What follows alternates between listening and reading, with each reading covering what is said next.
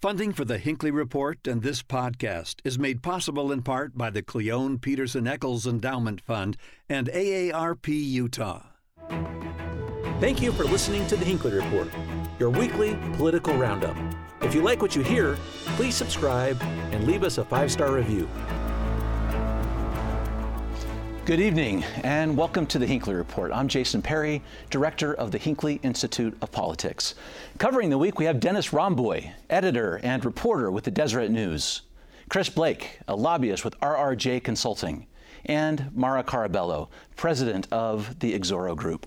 Thank you for being with us this evening. I want to jump right into what happened in Washington, D.C. with direct impacts on the state of Utah. And Maura, let's start with you. There was a time when we didn't really talk about government shutdown so much. It was like, this wouldn't happen, but it seems like this is like a regular occurrence now. Right, and by there was a time, most of our history, right? It's a rather new phenomenon that this, what has been seen before is really rudimentary, is now controversial, and it's brinksmanship. And, you know, what it shares is that it's everyone's fault. It's Republicans and Democrats, and depending on what side of the game you're on is how you play this game. But we have to get out of game playing, I think, and that's what this shows, is that we bring it to the brink every time. And really, as we all know, this kicked the can just a scotch, right? We have another debt ceiling conversation in less than 2 weeks. And then in December, we will have this brinksmanship all over again. And so I think the more you hear about whose fault it is, the more it points to the fact that this is a singular issue in which I would give 50-50 on both parties for using this as a tool. And it's a tool with consequences, right? This affects every single citizen. It affects Utahns directly. And the rhetoric, at a time when we're recovering, or hopefully, knock on wood, recovering from a pandemic, to add this level of gamesmanship, I think is entirely unacceptable. Well, that is such an interesting point. I want to get some of the impacts in the state of Utah, but Chris, this is an interesting observation here too, because there will be a blame game. We'll kick the can down the road for a while. It's not going to shut down right now, at least not so far, right? So we've got until December. How do these elected officials play this one? President Biden's, the first 100 days is one of those periods of time that everyone watches to see if he can get an agenda through, which may give an observation of what he might be able to get through the rest of his time. How do these, really both sides of the aisles, take advantage or take the blame, or make sure they don't get the blame, which is kind of part of which unfortunately, to Maura's point, is really what everyone's aiming for rather than the other point. So I'm going to be on the let's not be hypocrites, get off the hypocrisy bandwagon. That's going to be my theme today. It's time for them, they run their quotes that if they're in the majority, they're going to run their quote one way. If they're in the minority, they run the quote the other way and start sort of pointing fingers at each other. Let's finish with that and focus on the things that matter. Let's have the policy debate. Let them debate amendments on, Biden's $3.5 trillion package. Debate that, but get rid of the brinksmanship that impacts our economy, impacts the trust that people have on us, impacts the dollar, the things that matter, and set up the stability that we've had for so long here in the United States. So Dennis, we talk about the political aspects of this for sure, but what everyone's hinted at a little bit is at the heart of this is the people themselves. And Utah has some experience going back to 2018, 2019, during the last long government shutdown, and there were some very real and significant impacts on employees in the state of Utah. Yeah, and even going back to the 2013 shutdown. So this has been going on for several years now, every other year it seems like. But yeah, our national parks obviously are impacted by this, and all the businesses that surround them, hotels, restaurants, outdoor recreation, outfitters, that type of thing. And then we have about 5,000 employees at the IRS Service Center in Ogden. There's civilian workers at Hill Air Force Base. All of them are impacted by this. Their paychecks are furloughed. Their paychecks are not delivered on time.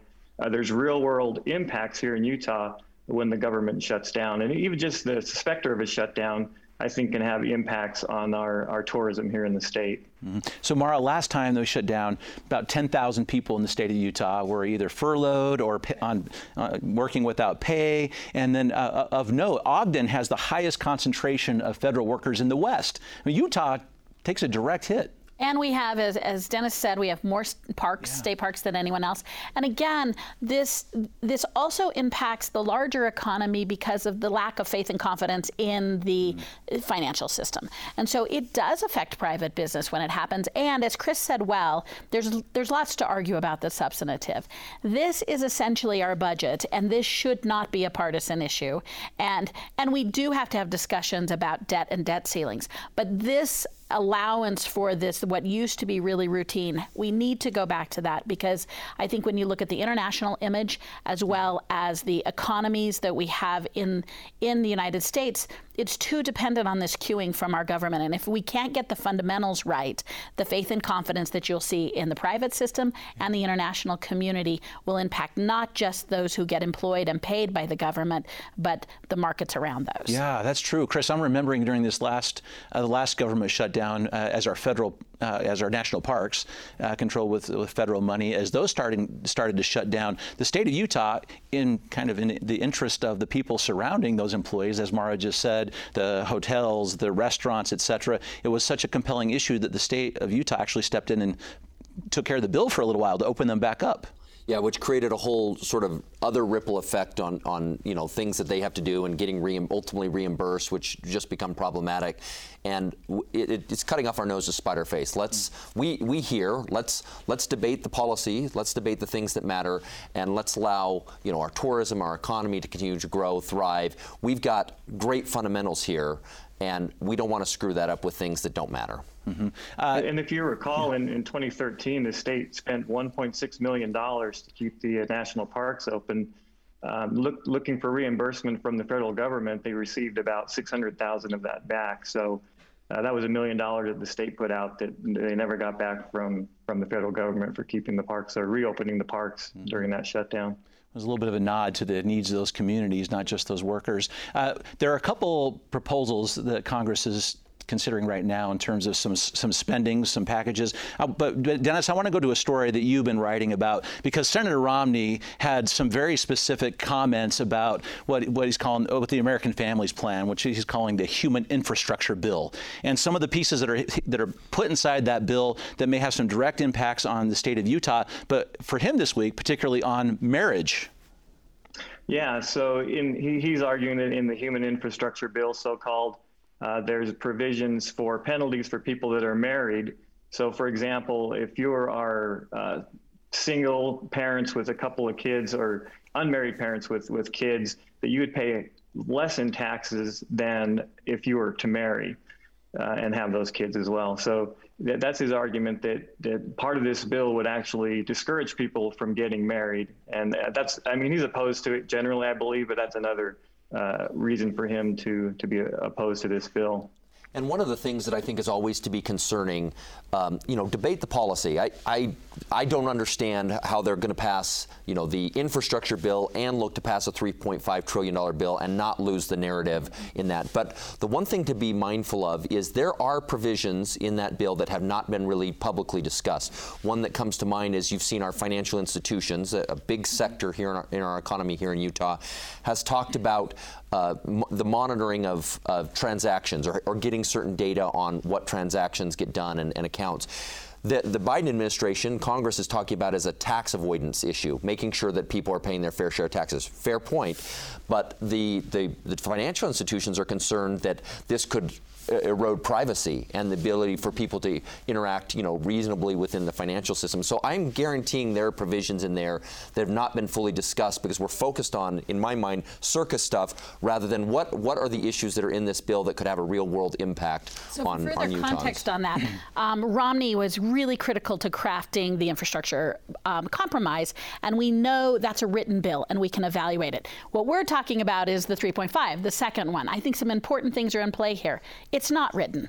Right. So we don't have that. And that's part of the angst, frankly. And people are now grandstanding on certain issues. And unfortunately, I think that the marriage one is this frivolous one, because I would dare say I don't know a couple who in the throes of discussing their eternal love are also discussing what the tax consequences may be. That's not how it works. So I mean, maybe for folks, So I mean, again, the red herringness of it, but to it, the positioning that's going on about the 3.5, which is all it is right now. There is no written bill. It's largely in the Democrats' court because they're having a fight, obviously, with their sides. But it is instructive how you see a senator leading the way on the bipartisan infrastructure. The bipartisan infrastructure is being held up by this larger conversation. And this larger conversation, from what I've seen so far, is lacking substance. Well, and they start to lose the battle on narrative when they don't have something concrete that they can point to. You've seen a lot of talk that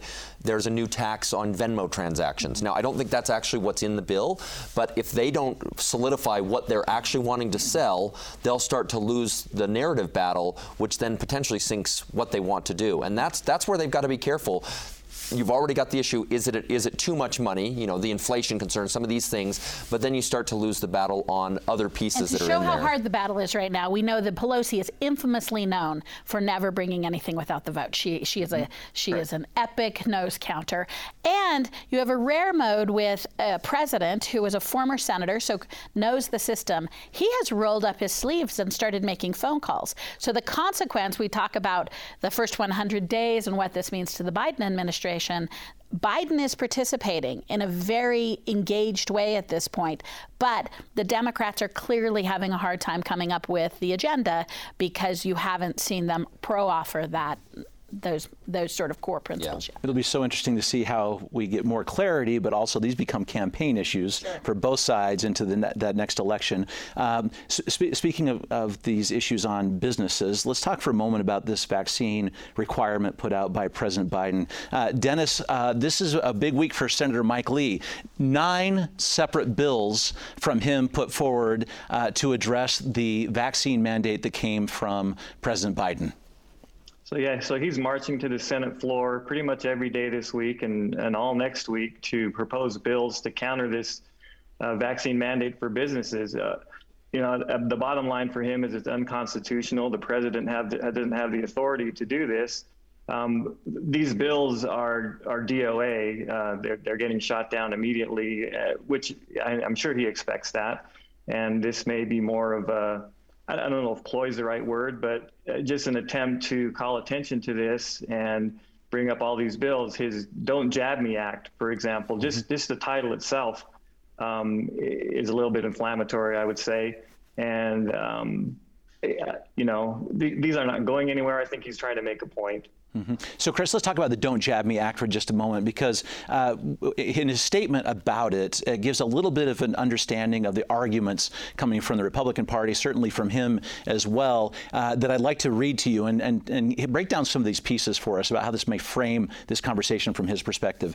Senator Mike Lee said, President Biden now wants to force employers to act as a sort of medical police force.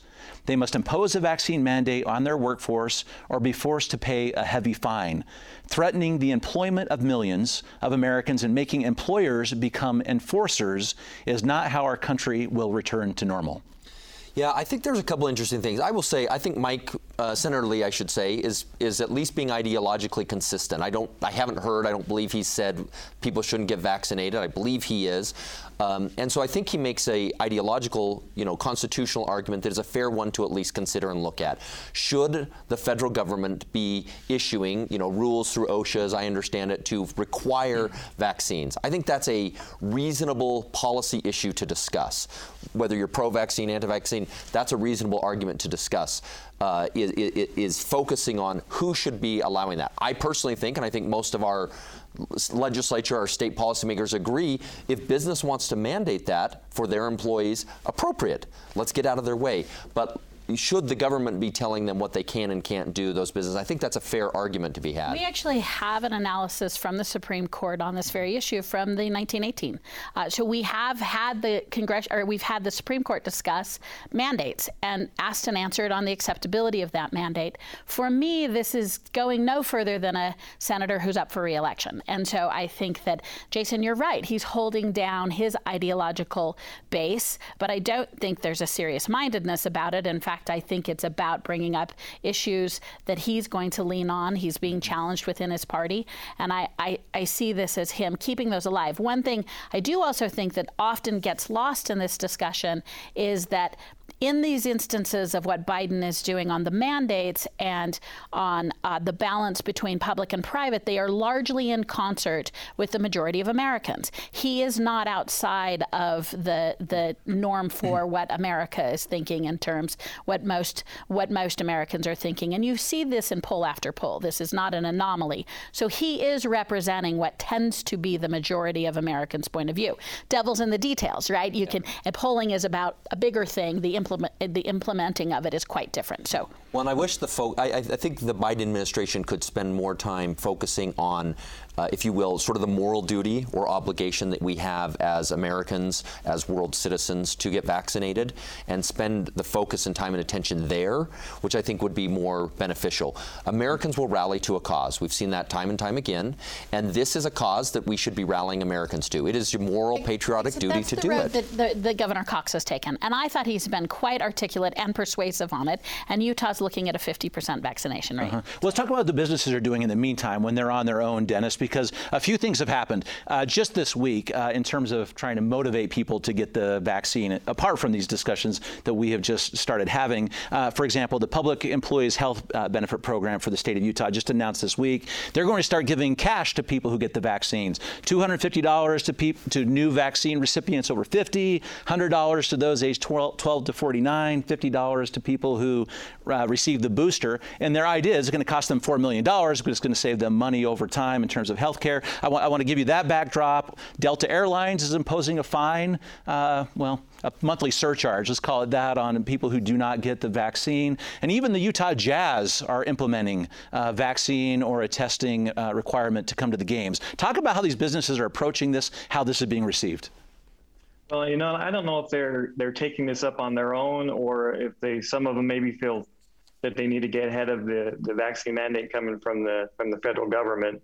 But these are all measures that these companies that they're doing on their own have they can do that. They're just like Chris was saying earlier. There's no issue with that. The state now is offering, or the Health Employees Association is offering some incentives for that. Just as a side note, my niece lives in Oregon. She's 13 years old. She got a vaccine. The state gave her a $100,000 scholarship. She was lucky, drawn out of a group of students, young people who receive vaccines. I don't see that happening here in Utah, but it certainly is an interesting approach to encourage people to get vaccinated. Mm-hmm.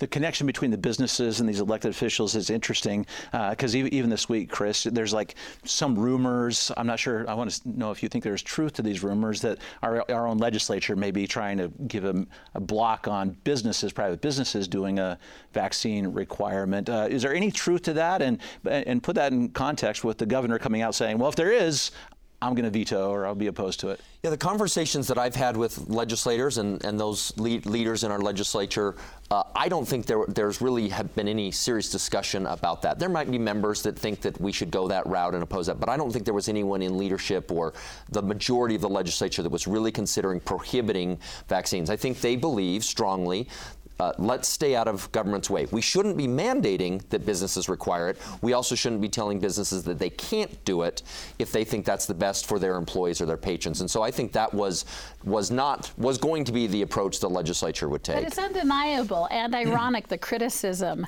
that the Republicans are heaping on some private businesses who are taking some pretty aggressive measures. And what a peculiar place to be in which you're listening to these Republicans who generally very much hold down the free market line and that messaging right now, I don't hear. It's peculiar to hear Republicans sort of criticize and want to step into the private business space. Well, and you're absolutely right, Maura. The Republicans right now should be touting capitalism. It's under attack. There's threats to it. They've talked about their concerns about it in the past. And here they should be saying capitalism worked on getting a vaccine to market quickly, that we can put in people and has benefited us. And the private market is working, let business make their decisions, what's in the best interest of their customers and their employees. Get out of the way. Why? I don't understand why Republicans can't get out of the way on that and say it's working. It's working right now, and stop interfering with that. Mm-hmm. Well, go ahead, Dennis. No, I didn't have anything to add there. Okay, I'm good. So Dennis, I want to get to one issue that is no less controversial, that is also an issue that continues to be brought up, and this is an issue of public lands. Even this week, our Governor Cox is talking to the Western Governors Association, and he brought up, as did several folks, this continued tug of war between the states in the West, we'll just take Utah in particular, and the federal government and decisions they make that impact the state of Utah. Is that issue bubbling up again, and based on what you're hearing, particularly as it's connected with decisions that may be coming soon on Bears Ears? Yeah, this has kind of been a perennial issue. I think there's a lot of optimism among Republicans here in the state when President Trump was in office that they could maybe deal with some of these issues once and for all as far as public land is, particularly with the national monuments, Bears Ears and Grand Staircase Escalante.